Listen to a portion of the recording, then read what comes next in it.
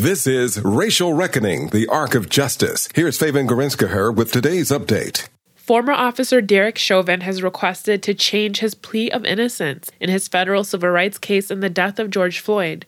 Meanwhile, in the trial of former Brooklyn Center officer Kim Potter, a jury heard testimony Monday from a medical examiner and forensic scientist that investigated Daunte Wright's death.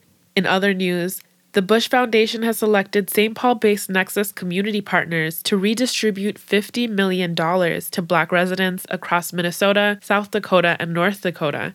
Another $50 million will be redistributed to Indigenous communities by the NDN Collective. Nexus President and CEO Ripa Mika says the Community Trust Fund is a response to systemic injustices faced by Black people. Foundations have not spent a lot of resources going directly to individuals and families, and having those families and individuals determine then what is the best use of those resources, and particularly geared towards wealth creation. We see this as not only an opportunity to do so in terms of getting dollars to individuals and families, but a modeling of how philanthropy can release dollars to the community.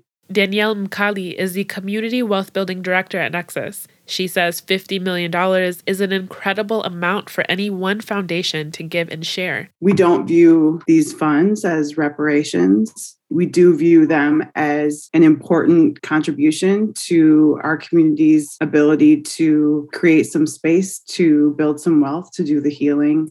Mkali says Nexus plans to establish an advisory committee over the next year to help design a community engagement process. For the Racial Reckoning Project, this is Faven Gorinskaher. Racial Reckoning, the Arc of Justice, is produced and supported by Ampers, diverse radio for Minnesota's communities, in partnership with KMOJ Radio and the Minnesota Humanities Center.